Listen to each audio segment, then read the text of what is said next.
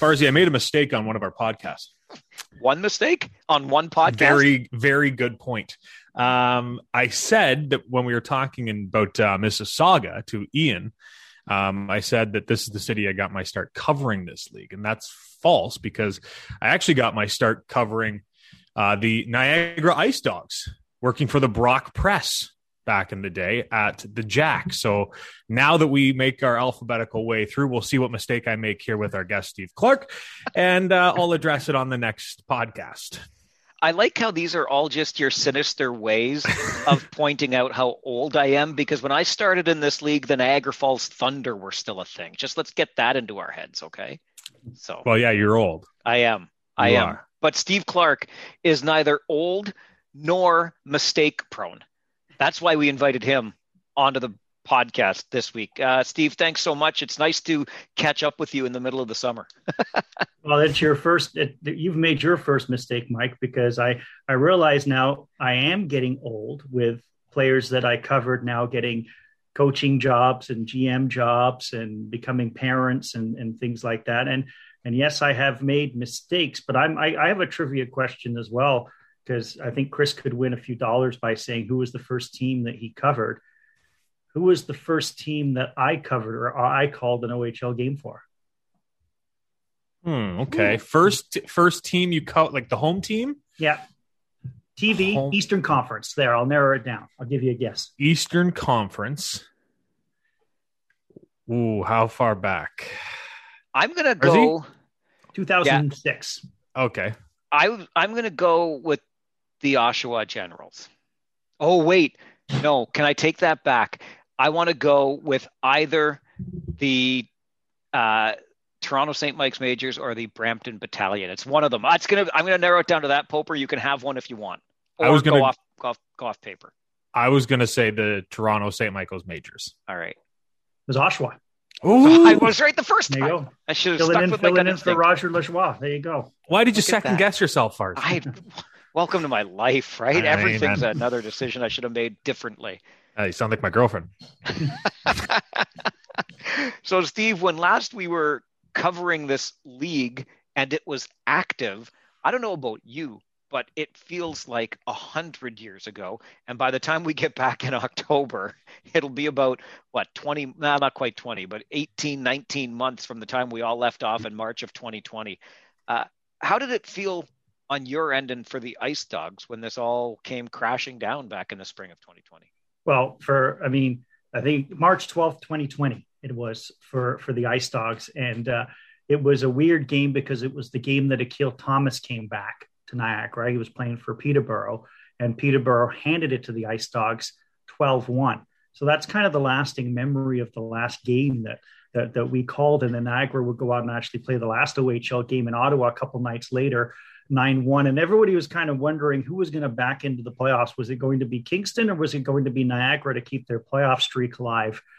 Because both teams were tumbling backwards basically down the stretch. And but we never got to answer that question, obviously. It was a funny year because all the expectations were that at some point we're going to get something. I was firmly convinced that Quebec and the WHL, because they were desperately getting some form of a season going and season in, I thought that Ontario was going the same way. So it actually came as a shock, but I guess not a shock, considering the circumstances we were in at the time that the season did get canceled. But you're right, man. It's been a long 18 or 19 months. I mean, this is fantastic. I actually get to talk hockey with you guys and see you as well. That's wonderful too. Don't lie. It's been even longer for Tucker Tynan. How excited are you, and is that organization, do you think, to see him back in the OHL? I think it's going to be a real special moment. I mean, it's so weird that he was a 17-year-old goalie when this happened, highly touted. He played so well, up until that injury. And now I believe he's going to be turning 19. And, a guy who probably is physically matured, who's participating in the U.S. Junior camp right now. So it appears that, in terms of the healing of that horrid injury, that seems to be good. And I think it's just going to be something to see him skate out, probably opening night, probably as the starting goaltender, to however many fans are allowed in the building, to what will be probably an emotional standing ovation. Yeah, I think he deserves a lap by himself there at the start. Oh, definitely. On that team. After everything he's went through and to come back like that, I want to be there, to be honest, just to see the reaction, Mm-hmm. Maybe we can swap broadcast partners for the night, and Poper, you can go. I'll find somebody. Apparently Steve Clark can fill in wherever. The guy's the man of all trades, right? So Ed would make the trip up to Kitchener, I'm sure. Yeah, he would, but I don't know. That's that'd be something for Farwell to handle. My good buddy Ed Burkholder. That's a very good point. 14 years in, and we still argue like old married couples. And he'll fit right in. Yeah, it's perfect. It's absolutely perfect. So I guess it would be fair to say, Steve, that as 2019-20 wound down the season, that is, it was a rebuilding Ice Dogs team, obviously in a fight for that final playoff spot, which had some nice drama and excitement towards the end of a season. But Akil Thomas goes off to Peterborough. Tomasino, of course, goes off to Oshawa in trades. But the team was in the process of beginning its rebuild at the time. Yeah, they were. And that, that's going to be the great wild card when it comes to Niagara this year. Who knows, what would have happened last year with, what would have been a very, very young team. Now those guys are a year older. There's going to be some other 16-year-olds involved, and the Ice Dogs did have 3 second-round draft picks this year. They didn't have a first-round pick. That was the final penalty that they paid a couple of years ago for tampering. But it was going to be rebuilding. In that 1920 season, the Ice Dogs were kind of hovering around 500, but they knew that they were losing Tomasino and Thomas and Ivan Lodnia, who ironically ended up staying, and a couple of other guys. So they knew they were going to have to take their lumps. And I think they would have taken some lumps last year. I think they might have been better than some people would have thought last year. That's just my take on it. But certainly it's a rebuilding process. As for this year, I think with all teams now coming in, with lots of new bodies and lots of guys acclimatizing to the league, to use the term rebuild, I'm hesitant of, but certainly there will be some growing pains. This is going to be a young team. 40% of the roster is going to be made up of guys who haven't played an OHL game. And that's going to be very interesting to see how that plays out. It seems to be that's the same sentiment around the league, that no one knows what their team's going to be. It's the majority of a roster is going to be 16, 17-year-old rookie players in this Ontario Hockey League. But a few of those picks that Niagara did have are in large part to someone whose name's come up a couple times on this podcast, and that is Phil Tomasino. Is Joey Burke still counting the cards that he got in that trade, just sitting in his office smiling, and Roger Hunt's phone just beeping and him being like, nope, I'm not answering, Roger. The deal's done. The deal's done. Well, it's funny because everybody thought that trade was a good one at the time, right? Because Tomasino was going to star for Oshawa. Oshawa thought they were a Memorial Cup contender, and the Ice Dogs needed the rebuild. But boy, there were 9 assets, 8 draft picks, and a player, David Gucciardi, who actually never ended up signing with Niagara. And a depleted draft stock because the Ice Dogs had gone all in, actually ironically acquiring Jack Studnicka and Jason Robertson a couple of years back, and then getting drummed out in the second round by Oshawa. So they really needed to replenish the draft cupboard, and they did through the Oshawa Generals with second rounders and third rounders. And that's going to be the core of the roster, this year. Some of those, guys that they picked up in that trade that they desperately needed to. When you're trading draft picks and trading futures, and you've also been sanctioned by the league, you need to recoup your picks desperately, because that's really going to be the way to rebuild your team. So yes, it is going to be the Niagara Tomasinos. I think this year they should put his face on the jersey instead of the Ice Dog, with all the assets that could be dressed on any given night. I'd retire his number just for the 9 assets back for 26 games in Oshawa. Forget about all the points he had, just for the 9 assets for 26 games. I'm totally borrowing that, Clarky. I am going to use the Niagara Tomasinos at some point. I promise you. I will give credit, but I'm using it for sure. You talk about that, though. And for the fan base, the draft, that is. And, when the sanctions are issued, there's that sense of dread, perhaps gloom for sure. But I'm looking at the 2021 draft class for Niagara, and okay, sure, you don't get a first rounder, but 3 seconds, including back-to-back picks early in that second round, not too shabby the way to replenish, I guess. No, and Juan Copeland was the first one. Joey Costanza was a goalie that they drafted. It's the earliest that they've ever drafted a goalie, earlier than Mark Byzantine, who was drafted later in the second round, earlier than Tucker Tynan, who I believe was down in the 7th round, and Stephen Dillon, who was in the second round or third round, and Brent Moran, who was in the second round. So they obviously think highly of this guy. How much that's going to play into things this year, I don't know. And everybody seems to think Declan Waddle, who's played for the Waterloo Wolves out in your neck of the woods, guys, is kind of one of those second round picks with first round talents. So all in all, the Ice Dogs, despite not having a first round pick, did pretty well with 3 seconds in their third. And I said that'll be the core part of their lineup. And the year before, they had obviously Pano Fimis was picked second overall, but then they had 2 more second rounders and an early third rounder too. So certainly there's going to be, I think, a fair bit of competition for spots because you can only dress so many 16-year-olds. And the Ice Dogs do have some returning players, but I think those young players are really going to play a role and are going to be wearing Niagara Tomasino sweaters next year. With all due respect to every other player in this league, I now have a favorite player, and it is a Niagara goaltender, Costanza. Yeah. That is outstanding. The thing is, it's Costanzo. Oh. And I'm going to mess that up a ton of times. And obviously, and you know what, the fan base will be happy that 10 Seinfeld references, still will probably be made. Oh, I think you almost have to. You mentioned, obviously, it was the Burks' intention of recouping some of those draft picks that they used to go out and get Robertson and Studnicka. Did Ivan Lodnia staying almost hurt Niagara, or was it a benefit to have an experienced guy like that with the youth movement? I think it was a benefit to have an experienced guy and a guy who was that talented.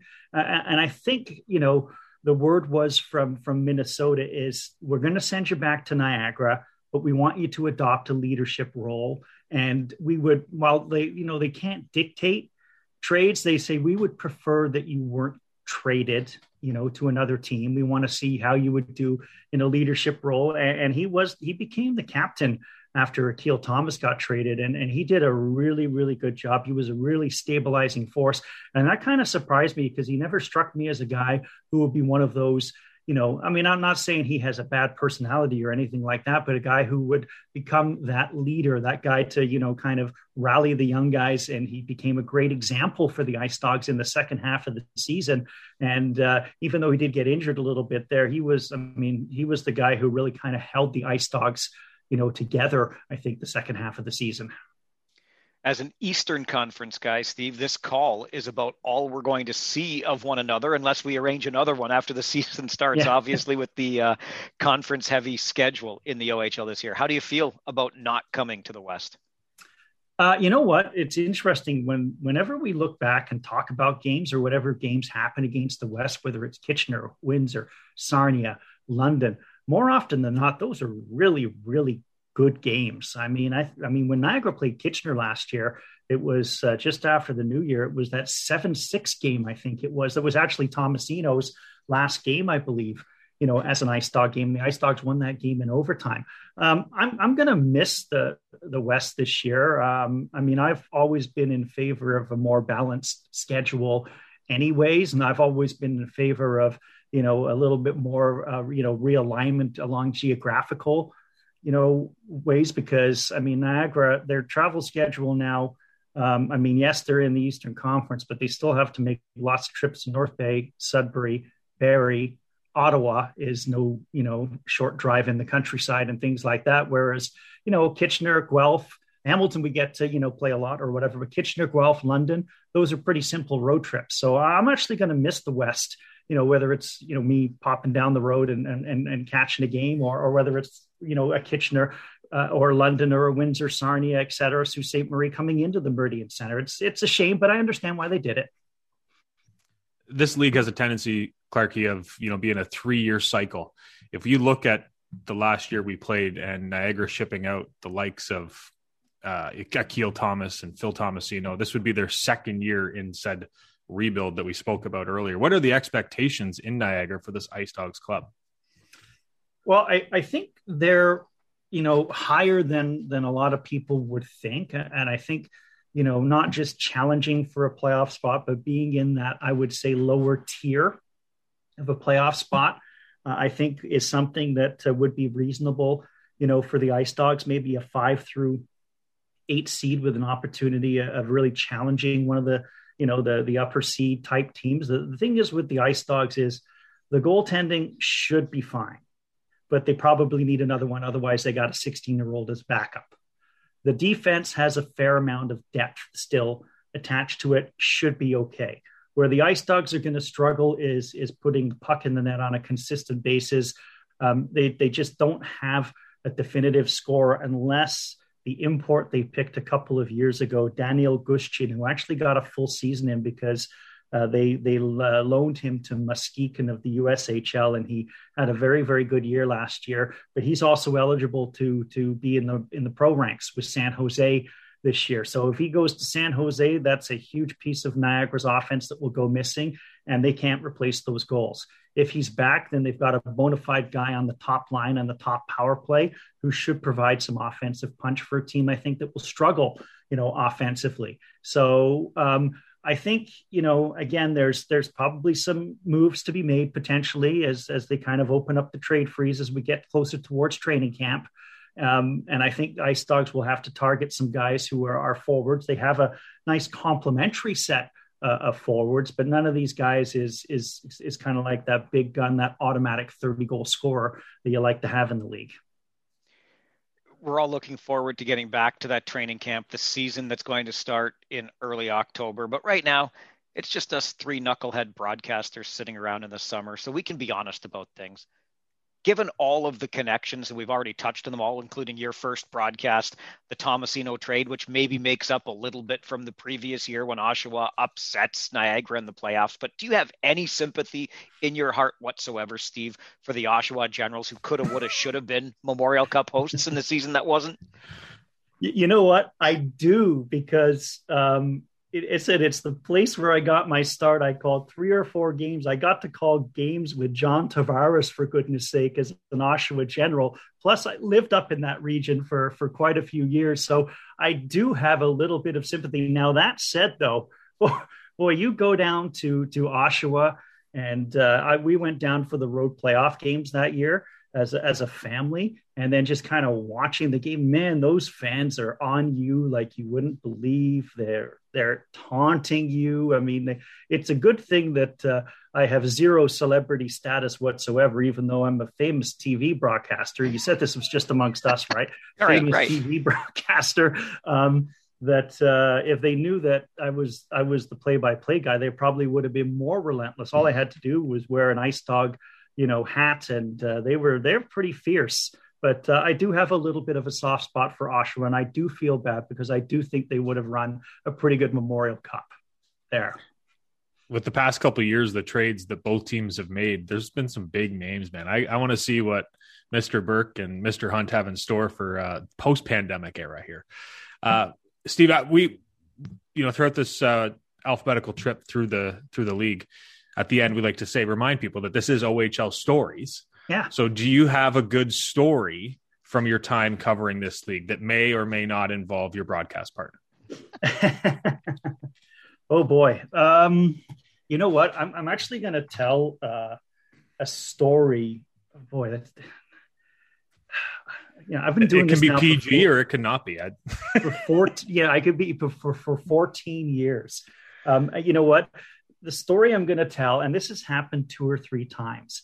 And I know, Mike, you used to be the TV broadcaster, so I'm sure this has happened to you. Chris, I'm not sure what your TV background is, but it was post game against Peterborough, and Ed and I were doing our usual post, game banter, and all of a sudden he was going off on the refs, and when he was making whistle sounds, it was like And I said something. I said, are those ref whistles, or did you have too much of the pregame chili?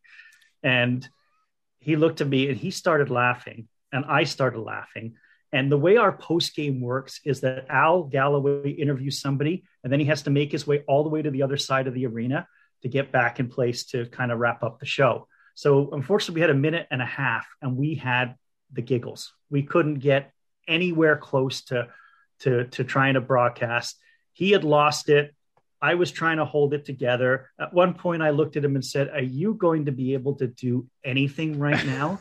And it was over. And it's happened 2 or 3 times to us over 14 years. And it's the oddest of things that kind of sets us off. And anyway, we were able to stumble and throw it to Al. And I don't know if it's happened to you, Mike, but when it happens and you can't analyze anything in regards to highlights and you can't appear on camera, you get what we call the dreaded wide shot. So it was just a shot of the Zamboni going around the arena with us in the background. I'm sure it was very compelling television. And then when I interviewed Ed for a podcast, I made sure that I didn't introduce him with, sound of one of his great, analysis or anything like that. I had to play the part in which he lost it on the air. So, I mean, I've got other stories that I could tell of, going down to Sarnia, my trips up to London for the OHL championship, all the trips to Oshawa and things like that. But that's the one that does kind of stand out to me.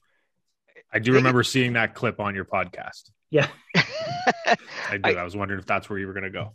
I think it speaks, Steve. You talk about those trips that you've made, being in Oshawa during that playoff run between the Ice Dogs and the Gens, just visiting as a family. Yeah. It speaks to so many of the men and women that cover this game like we do, that we're actually we're fans too. We're probably fans first, right? Because this is certainly not putting a whole lot of food on our table. No, this isn't the old job that pays the mortgage. It provides the pocket money. And it's funny, had the OHL season, continued in 2020, as you guys may have known, I mean, I had a heart attack back in 2019 and, a couple of other things, lost both of my parents in a short amount of time. I wasn't working that year. I was taking the whole year. And that year I was going to kind of just hit all sorts of OHL playoff venues. It was going to drive up to Sudbury and spend the night, or, up to Barrie or out to Kitchener to check out a game, at the Odd, which I haven't been to in quite a few years. And that was going to be part of my postseason. If the Ice Dogs didn't make the postseason, I was just going to become that fan and have hopefully more stories, because I know fans, through social media in a few cities. And I was looking forward to meeting up and saying hello to a few people and things like that. But, when the 2020 playoffs didn't happen, that's what I was going to do. I was just going to be, a fan. And one more thing, Mike, just because, and Mike and Chris, is if you remember when Sault Ste. Marie beat Kitchener in overtime in Game 7, right? We remember. Yeah, I'm sure you do remember. It was a great game. It was so late for my daughter, who's a big hockey fan, that I said, you got to go to bed. But she still wanted to follow the game. So we put you guys on, and it shows you what a hockey family we are. That was our lullaby music that night. The overtime winner that was, a great game, a fantastic game. I know you guys will remember forever, because you know what? In 14 years, I've never called a Game 7. So. Wow. It was my first Game 7 calling. Yeah. And I'm not kidding. Like, Farwell looked at me and said, "Are you okay?" I was shaking just from the feeling in that building, the electricity that you felt in that. I didn't know, as a broadcaster, obviously I wanted Kitchener to win because I wanted to call an OHL final. For sure. But that was it. Like, I was just the way the game was going, the amount of electricity in that building, and everyone knew what was at stake. It was, I know what people are talking about when they say electric. Yeah. It was great to listen to. It was great theater, really. I'll even take it a step further. Not only wanting Kitchener to win to have more games to call, but selfishly, look, I'm born and raised in this city. I'll make no bones about my homerism to a degree, but I will also say in that same breath, that was a whale of a hockey game and full marks to the winning team in double overtime. It was a great atmosphere and environment to be in. And then you remember, Chris, we had to get on a bus real quick, like a city bus, to take us back to the airport, because if we didn't fly out by midnight, we weren't getting out that night. We would have had to stay over. And then the feeling, like on that bus, it was so quiet. Like you knew then that it starts to dawn on you what was at stake for all of those players. Yeah, I could draw from memory my shoes because that's all I saw for the 30-minute bus ride to the airport. Because I was just head down staring at my shoes like, don't make eye contact with anyone. This sucks. Yeah. You get emotionally involved too, right? So, yes. We've got a feature interview for this particular episode, Steve, with Jason Brooks, who we caught up with when he was a Cherry Cup champion in the Junior B Loop, the GOJHL. But of course, prior to that, an assistant and then a head coach in Guelph, and of course, an assistant with the Niagara Ice Dogs. I'm sure you remember Brooksy. I remember Brooksy, and he was a great guy. And for the couple of years with some real good teams in Niagara under Marty Williamson, in which he was the assistant coach. And more importantly, I just remember, him obviously having his health struggles and how the fact that he is, continuing on and back in the game of hockey. And to me, that's the best news, of all. I think, guy who was with Guelph and with Niagara and then, went to the GOJHL, a guy I'm real happy who's still in the game of hockey. Great guy. I remember when I was playing Junior B in Guelph. He was an assistant coach with the Storm at the time. And I actually went out for dinner with a couple of the coaches because one of them was my uncle. And Brooksy showed up and just started laying into me about how much I was eating at this buffet and stuff. I'm like, what's going on? He's chirping, if you want to make it up here, you better lay off. I'm like, I'm going to have one more taco. Yeah, I'm glad I don't make too many road trips. Well, I know you were talking about not putting food on the plate. I'm thinking, look at us three. It definitely puts food in our bellies at some point. Oh, yeah. I'm not missing too many meals late. So that's all three of us. But I remember you mentioned Brooksy's health issues. And I have an enduring memory of him when he was head coach in Guelph, coming into a game as the visiting coach at the Odd. And he came in separate from the team because he had to have an appointment of some kind for his back, which was what was really bothering him at the time. And he's on a cane, and honest to goodness, he looked 85 years old and frail. And I talked to him on the way into the building, and how are you even here to coach? Like, just the guts to be behind that bench and not have the cane there because he doesn't want to give that image to the players. Pretty remarkable stuff considering how bad it was for him at the time. Yeah, as I said, he's a guy who loves the game of hockey that much. And, we've seen in separate situations the toll the game can take on coaches and general managers with, a couple of coaches having some health issues and having to step away from the bench for a time. It's, you got to love the game to be able to overcome that and still, as I said, go behind the bench despite the fact that you're suffering. And he even stepped away most recently from the Cyclones as the general manager and head coach, and then came right back the next year, now director of hockey operations. The guy can't get out. Nope. Can't.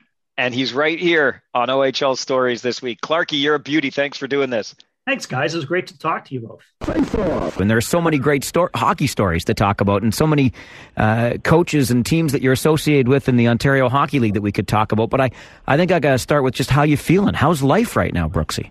No, life is good. Just go day to day on things with my head. I mean, there's not much I can control with it, right? At the end of the day, the tumor is what it is, and it's going to grow on its own timetable, and I'll just deal with it at that time. From a healthy perspective outside of that, I'm doing fine. Your usual ailments as you get older, Mike, I'm sure you know. Sure do. The aches and pains you deal with.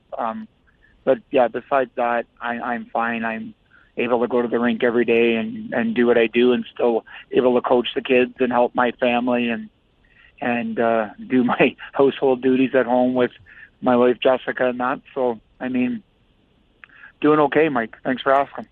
Jessica and the kids aren't giving you a break? They're not doing those chores for you? No, they don't, especially at playoff time. I think my wife does it to keep me grounded. She puts me to work pretty good. So, you mentioned playoff time, obviously in the hunt for another Cherry Cup. How's the team looking? How are you feeling? I feel pretty good about our team right now. We've had a good start to the playoffs. We're up 3-0 there with Guelph, and I've played some pretty good hockey against them. But the one thing with the GOJHL Midwestern Conference is there's so many good teams. I mean, if we're fortunate enough to get through this round against Guelph and move on, and whoever we face, if it's Waterloo or Kitchener, I mean, you're going to face a good team. And that's not to say those other series with Elmira and Stratford and Brantford and Brampton respectively aren't going to continue to go. But I believe our next opponent is going to be either Kitchener or Waterloo, and we know we're going to be, in a real tough series with them if we get by Guelph. As if the franchise record for Cyclones wins in a season last year wasn't enough, you had to go and top it this year. And I think back to, it feels like forever ago. You talk about getting old, but how long ago it was we were there in Guelph together with you behind that Storm bench. And I wonder, Jason, since that time, how you feel you've evolved as a coach. Are you the same coach today as you were back in the early 2000s? No, I've learned and grown. I mean, that's the one beauty about coaching is you can learn so much from anybody. And, getting fired in Guelph that year and was very disappointing for me, obviously. And the first time having to experience something like that was a bit of a challenge. But to land on my feet in Niagara with Marty Williamson and to take what I had learned in Guelph from the great people I'd worked with, Jeff Jackson, Sean Camp, Dave Barr, and to all the assistants that were there as well with me during those times, to learn from them, see how we did things in Guelph, and then go to Niagara, work with Marty, see things on a different scale, a different level, and different mindset through different eyes.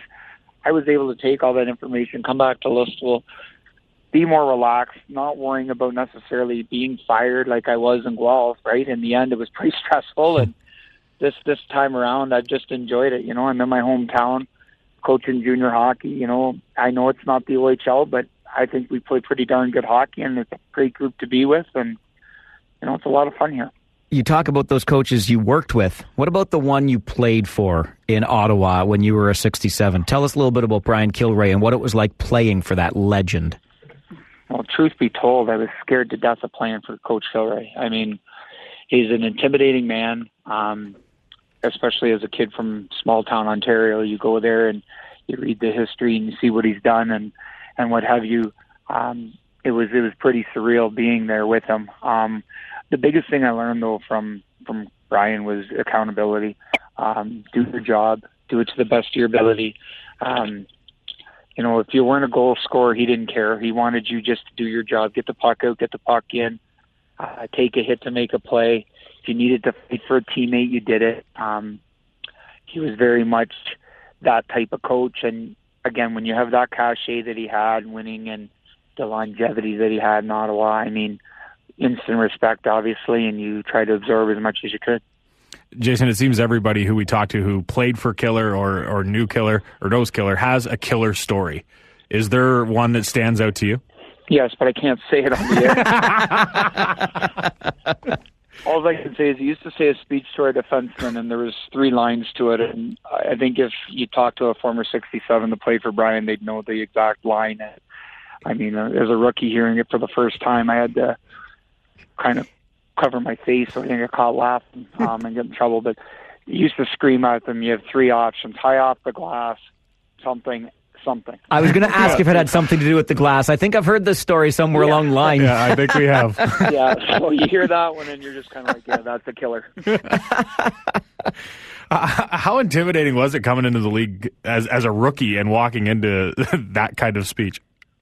Quite honestly, the whole thing was intimidating. And knowing now, I wish I could have known back then how to deal with it as a player going in. Brian himself being intimidating, but stepping on the ice, like you step on the ice with Mike Pekka, and you're just drafted by Vancouver. Like they're talking about you potentially making the Canucks, right? And you're thinking you got a guy like that. Kurt Bowen was our captain that year. He was making the World Junior team. Like you start hearing about all these guys, and you're going, like if I came from Listowel, right? Like I played Junior B in Listowel, and you think I can play with these guys? Like it took a long time to have that belief and confidence that I could do it and do it at that level. You mentioned the chance you have now, obviously, Jason, to coach in your hometown. You just talked about having played for the Listowel Cyclones, your hometown team. How much a part of your life was hockey as you grew up in Listowel? Well, it's a huge part. Whether it was playing minor hockey in town and coming to the B games and wanting to be a Cyclone, watching those guys play, to playing Junior B and then wanting to have that chance to make it to another level, to say, I came out of this program and Listowel can develop good hockey players, and I always wanted to be one of those guys. I mean, my coaches in minor hockey were a huge influence on me. My teammates, obviously my friends, they're still friends to this day, and I mean, that's the best part about playing hockey in your hometown is your friends growing up and doing it together. I read somewhere that your favorite Cyclone growing up was Dan Gardner. Why? When you're a kid, you kind of just gravitate to certain types of players, and Dan was the star for the team that year, and fireman, physical, he'd fight, he'd score. He was just kind of that jack of all trades. I think he even had a Wendell Clark mustache, so I probably love the fact that he had the dirty duster to go with it. But you know what? Just guys like that, when you're a young kid, they grab your attention, and he was one of them. Growing up in Palmerston, I know that even people in Palmerston, to play for the Sykes, it's a big deal around that area. Being able to put on that jersey for the first time, do you remember it? Yeah, I do, actually. I was playing an exhibition game against Kitchener, and I got to put it on in that game, and it was something special. At the time, it was a similar symbol to what the minor hockey teams had, but you changed the C to a B with a stick when I first played, and that meant something. It meant something like I had graduated, and that dream had been realized to play junior hockey, and that, one of my goals I could check off, kind of thing. So it was very special. All the talk coming into this year, of course, was about the new barn. Do you miss the old one at all?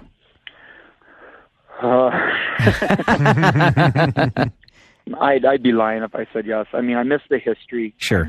I miss everything about that. I miss looking back on last year and reminiscing on what we accomplished last year, but to be up in the new Steve Kerr Memorial is pretty special. I mean, it's a beautiful facility. We have a great dressing room. It's very professional for a junior B team. It's unbelievable. And for players to recruit players to just come to the arena, like I said, 9:00 we practice, and I'm coming to the rink, and I want to come here. I want to go into the office and sit and talk and, see the guys in the room and just be in this environment. It's just so much nicer. If anyone is listening and they haven't seen the Cyclones room, go onto Twitter and do a Google search, because it is outstanding stuff. They did a really good job, Brooksy. They did an amazing job. It's as nice of a room as I've seen, and I mean, I've been fortunate to have seen a few rooms through the OHL tours, and I mean, these guys did a great job here. Now, sorry, just when you went home to Listowel after Niagara, you didn't just jump right into the junior B ranks. You coached an Adam team. Was that more challenging or less challenging than major junior or junior B? You know what? It was more challenging to some degree, because you're dealing not just with players, you're dealing with parents. But I had a belief. I for some reason I thought I could come back and coach an Adam team. I'm going to teach them the same stuff we coach in junior.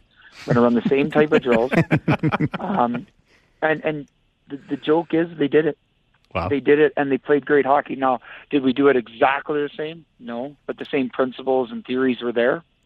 And they were a great group, and to this day, I still do lessons with a bunch of them that were on that team. I'm in contact with them. This group still gets together at Christmas time. Every Christmas now, have a little scrimmage, and the parents get together. That Adam team had played, Adam, then won, and Pee Wee and won, and in Bantam, some of them have won. And it's nice to get them all together and talk about what we accomplished that year, and to see it and be in minor hockey after being a major junior. It was quite an experience. As we're recording this, it's a Wednesday night going on 9 p.m. You're on your way to the rink for a practice with the Sykes. It's a round-the-clock job, Brooksy. How do you balance being a coach, even at the junior B level, having been through major junior as well, but with life, with family, with work, and everything else? You know what? It's a great question. Great people, great support people. Like for me, it starts at home. My wife Jessica. She's my rock, really. Like when it comes to this stuff, she keeps me organized between the kids and the bees as to where I have to be, with whether it's my daughters or my son at their hockey, and then to practice after, sort of thing. To people at work, to BT Transport Group in Listowel, who, I work for my father, Jim. He's the president. The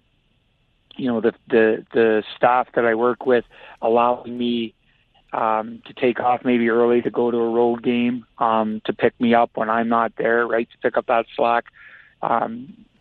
You need a lot of good people. And then to say I have great people here in Listowel would be an understatement. Jesse Cole, Todd Norman, Mike Brooks, as a coaching staff, Jeremy Hayward as our goalie coach, to our training staff, Corey Burke, Brent Milliger, to our equipment, Mark Kennedy, Mark Childerley. Like these guys, they put their passion and heart and soul into it and make it easy for me, because the guy that I was in junior, having to do video for hours and hours and hours, Mike, that you remember, I don't have to do anymore. I've taught these guys to do it and helped them do it and want to teach them and help them, just like Jeff Jackson, Dave Barr, Sean Camp did with me.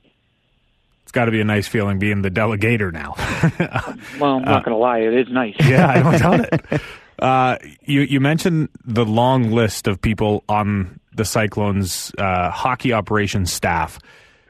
I'm sure it's a somber time in Cyclone Nation, obviously with the passing of Jim Scott. He was there for over 50 years, monitoring the penalty box, and I'm sure you ran into him when you were coming up as a youngster and then playing for the team and then now back coaching.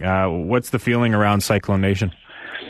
Well, everybody's very sad and very hurt by the loss of Jimmy. He is a face that you anticipated seeing up here. You'd walk through the door and he'd have his hand extended to shake it and say hi and catch up real quick and ask how you were doing.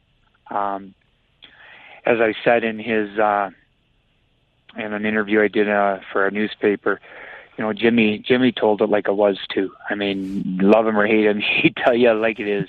We'd win a game, he'd shake my hand and say, "Great win, you guys stunk." Thanks, Jimmer, right? Like, I know we stunk. I didn't know you were coaching too, but he was passionate, and that's what you loved about him. And for 50 plus years to continue to come and to support the team and the organization and to want to be here all the time, I think is a pretty special thing. And, another thing I said about him was he could smell the ice going in.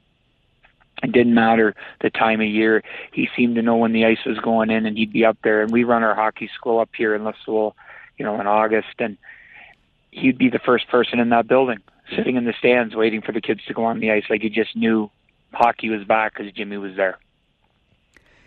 We talked, Jason, about your health right off the top, and I'm so happy to hear that you are where you are physically and how you're feeling.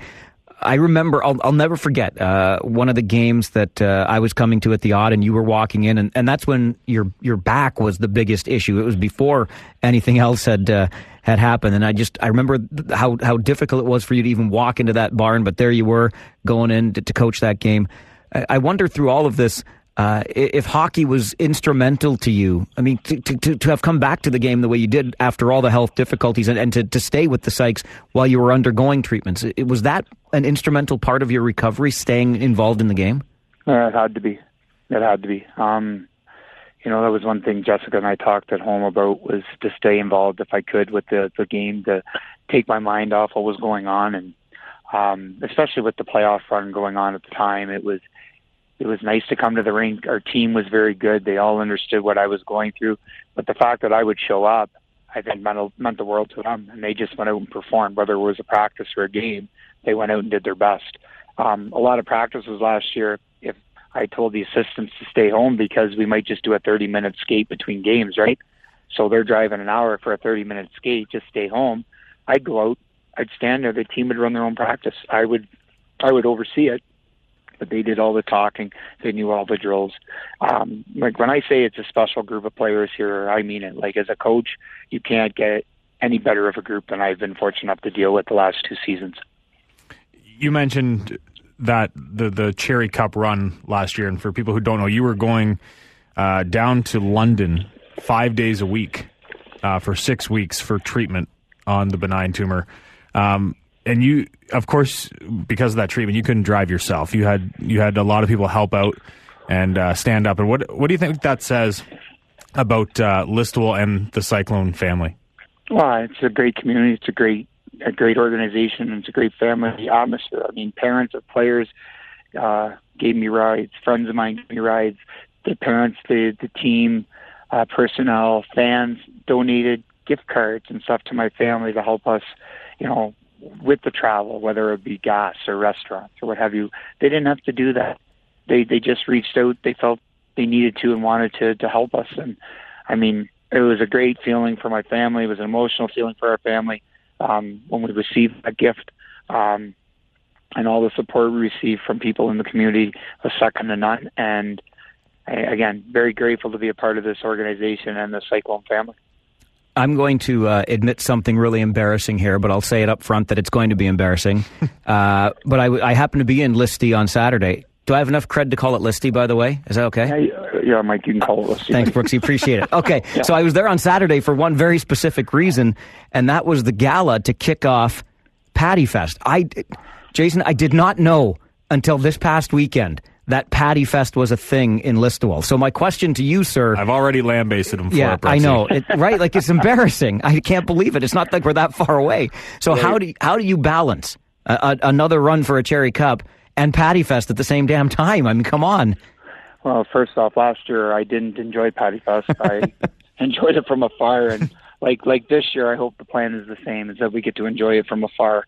Patty Fest has been on here, forever and a day. Like before my time, obviously coming into this world, it was still going on before that. So I know it's a special time here in town. People in town get really excited about it. Normally, local people, Mike, around the area know about it and really enjoy it too. And now that you're introduced to it, you can come down and enjoy the whole festivities and really enjoy it. All right, I'll do it on your behalf. How's that? That's better, because I'm going to be busy, hopefully, with hockey. Attaboy. You were busy last year, obviously winning the Cherry Cup. Going through the health stuff and then to come out as champion, when you're on the ice and you guys have won, and I'm sure there was a moment between you and your co-captain Caleb Warren, who I believe, is it his parents, your family doctor? Yeah. What was that whole, seeing him, did it kind of bring everything full circle? Yes, but ironically, not because of the tumor, not because of my health, not because of anything of that, because of year one being with players like Caleb Warren, being players like Blake Mickle, Keaton Willis, local kids who played that first year with me. I can say this, I was really, really hard my first year and two on the local guys.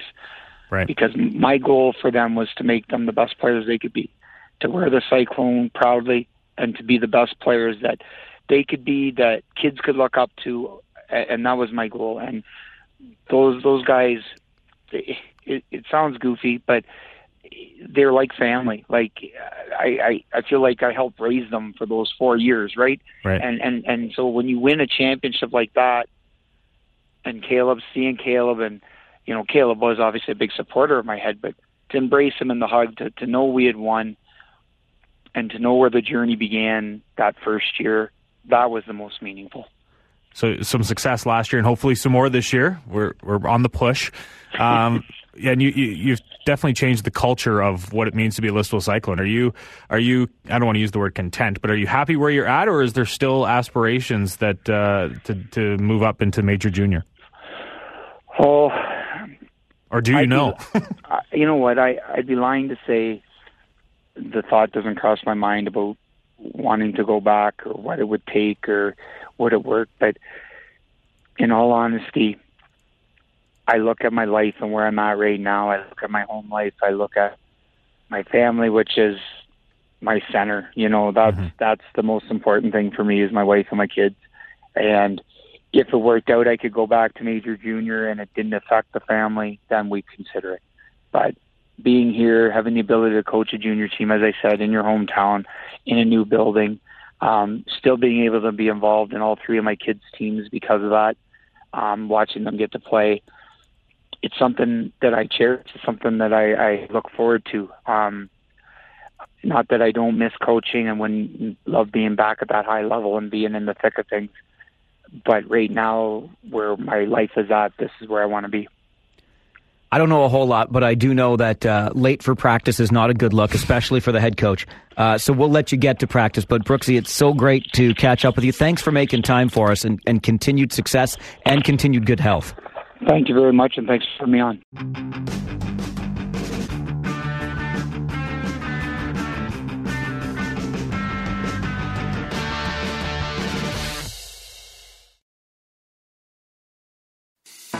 I'm Matt Kundle, host of the Sound Off Podcast, the show about podcast and broadcast. Since 2016, we've been speaking with amazing people who have populated your ears for decades. Legendary broadcasters, research wizards, talent experts, podcasters, voice talent. Almost 400 stories, all for free. Subscribe or follow the Sound Off Podcast on Apple Podcasts, Spotify, Amazon Music, or at soundoffpodcast.com. Another Sound Off Media Company podcast.